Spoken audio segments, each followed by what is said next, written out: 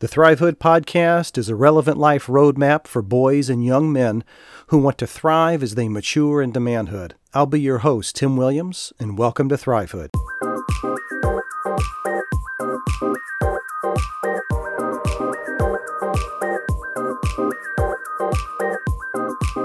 Hey guys, welcome back. Tim Williams. Sometimes I refer to myself as Uncle Tim. I don't know why. I guess because I'm a little older and I'm speaking to young men out there. So maybe I'm trying to connect with you. Any way that I can connect, any way that I can get you to listen to what I'm saying, I'm going to do it. Today's topic, moral compass. Let me set this up first. Normally, I would do some research, check into it, do a lot of research, find out what some of the talking heads and the smart people out there, the educated, are saying about a specific topic. And then I'll bring in some of my thoughts and experiences and just my 2 cents worth, and I'll sort of blend those two thoughts together and give you my advice. But in this case today, I came across an article that I'm going to use a good portion of that. And if I do that, though, I need to mention who that is. So BeliefNet.com, BeliefNet.com is the website that I found this information on. And there's an article entitled, "What is a Moral Compass and Why You Need One?" And this was written by Brian Zitzman. He is a licensed marriage and family therapist. So I thought this would be really worth me taking a good part of what he's saying and collectively bringing a few of my own thoughts to it as well. So if you want to know more about that, find out more about him or about this topic, you can definitely go to that website as well as others. So there you go. What I want to preface today by saying this. While we are going to be talking about setting up a moral compass and some of the reasons you should, what we're not going to do today is go down the bunny trail of talking about truth, right? Especially in this day and age, we are now in the society where truth is whatever you think it is. I completely disagree with that. I think there is sound truth. I think there's absolute truth. I think there's right and wrong. 2 + 2 = 4. It doesn't equal 5 3/8, okay? Or whatever, 5 and 5.5, or whatever the case may be. I'm thinking measurements because I'm working on building my podcast studio, so I've got that on the brain. But you get my point, you get my drift, right? So I do believe there's absolute truth, and maybe we'll address that in another episode. But for today's purposes, we're just really talking about, I want to give you 5 good strong reasons why I think it's important to develop a moral compass. Well, what is a moral compass? A moral compass is, what's moral? What's morale? Well, what's having good morals? Well, you shouldn't kill somebody, okay?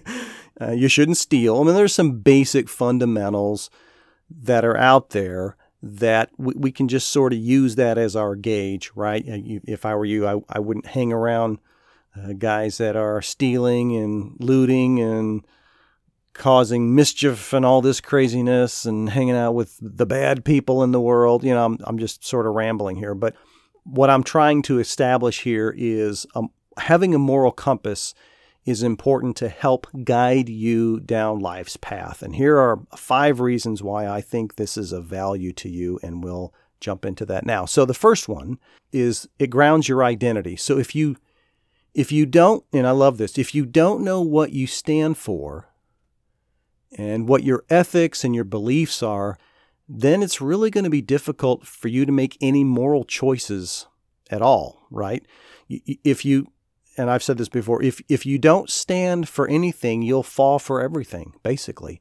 So you can make whatever choices you want, but by establishing and following a really good set of moral values that you place on yourself and what you believe is important, you provide both yourself and those around you with a sense of consistency. This is a good part of what he's saying here, and I think that's fantastic. And why is that important? Because if you have, let me back up. Let me use an example. When I was in high school, I had this fellow that was in one of the classes with me, and he sort of wanted to get to know me and be my buddy. I didn't really have an interest in him necessarily. And once in a while, he would be offering me a joint, right? He'd say, hey, would you want to, here's a little bit of a roach left. Do you want some of this? And I kept saying, dude, man, I don't do that stuff. That's not what I want. I don't want any part of that. Well, it didn't take but a couple of times, and he didn't come around anymore. Well, do you know why? Because I was consistent with my moral compass. I decided drugs were not going to be a part of my life, and I made that choice.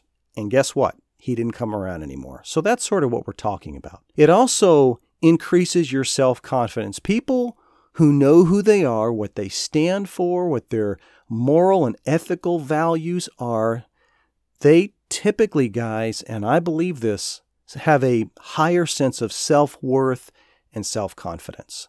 They're, I would have to say they're, I guess, empowered to act accordingly, okay, to those voices in their head, right? They got stuff telling them, come on, let's go, let's do this. They are able to fight against those voices, and a lot of times those can steer you in the wrong path, right?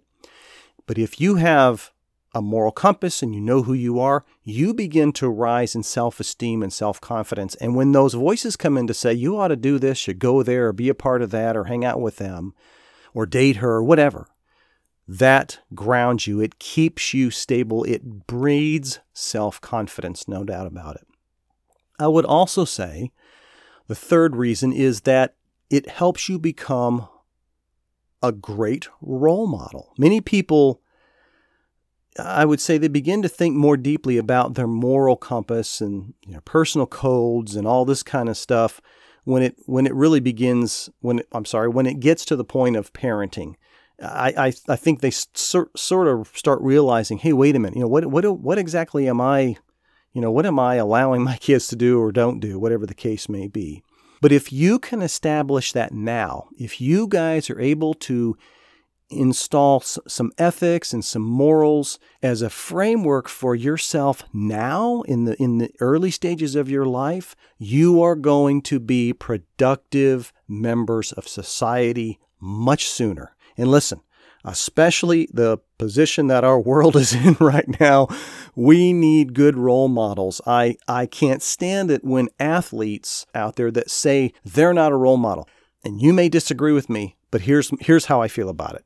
They don't have a choice, okay? They don't have a choice. They can't tell you don't look at me and don't look at me as a role model. I'm not going to be that to you. You can't dictate what people think about you. You can't dictate what people feel about you. So this whole notion that you can't be a role model, don't look at me, I'm sorry, but you've put yourself in that position. That's how you're viewed. You can't dictate what other people think about you.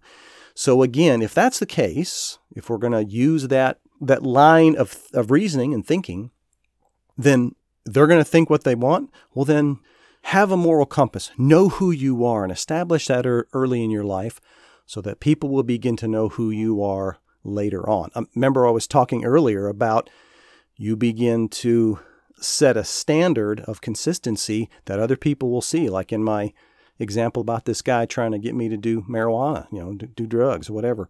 He knew quickly that wasn't going to fly. Also, you foster much healthier relationships. People with a strong moral compass typically have healthier relationships, and I actually believe that their companionship with those are closer. They're actually able to minimize harm and maximize a lot of the positive contributions that they make within society. Well, how is that? How does that foster healthy relationships? Because again, you know what you will and you won't allow into your life, and also you know what you won't allow out of your life, right? If you're putting trust in someone that is not trustworthy, that's not a smart decision to make, as one of many examples that I could share. So it isn't all about all that's coming into you. It's not all about that's influencing. It's also what you're pushing out to others and pushing out to society. You need to know what your moral compass is in the decision making as you're going forward. And I believe that. I think as you are establishing values in your life and ethics in your life, it's going to resonate with other people other like-minded people like yourself, and it will just automatically breed good relationships. And then lastly, number 5, and this is sort of what Brian said, and I was thinking about another way to say it, but it's really the best way to say it. It protects the greater good. And you say, well, what does that mean? Well, it is protected by commitment to moral values, justice, kindness, equality.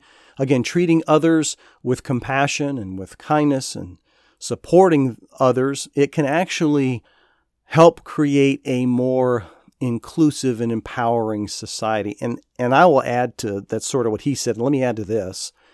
I would also say that the more people that are deciding to have a moral compass and to have moral values and to believe that those are important, the more of those young men that are out there, the more that's going to seep into our society. So absolutely, the more that we can do to help the greater good, and that happens, one person at a time. So that's important in me personally, in my thinking personally, that we do as much of that as we can, because we are now influencing others around us, and we're ultimately influencing society and what's happening. Wouldn't it be great if a majority of the young men today, like yourself, are already beginning to position themselves and understanding what their moral compass is and how it leads them to true north, right?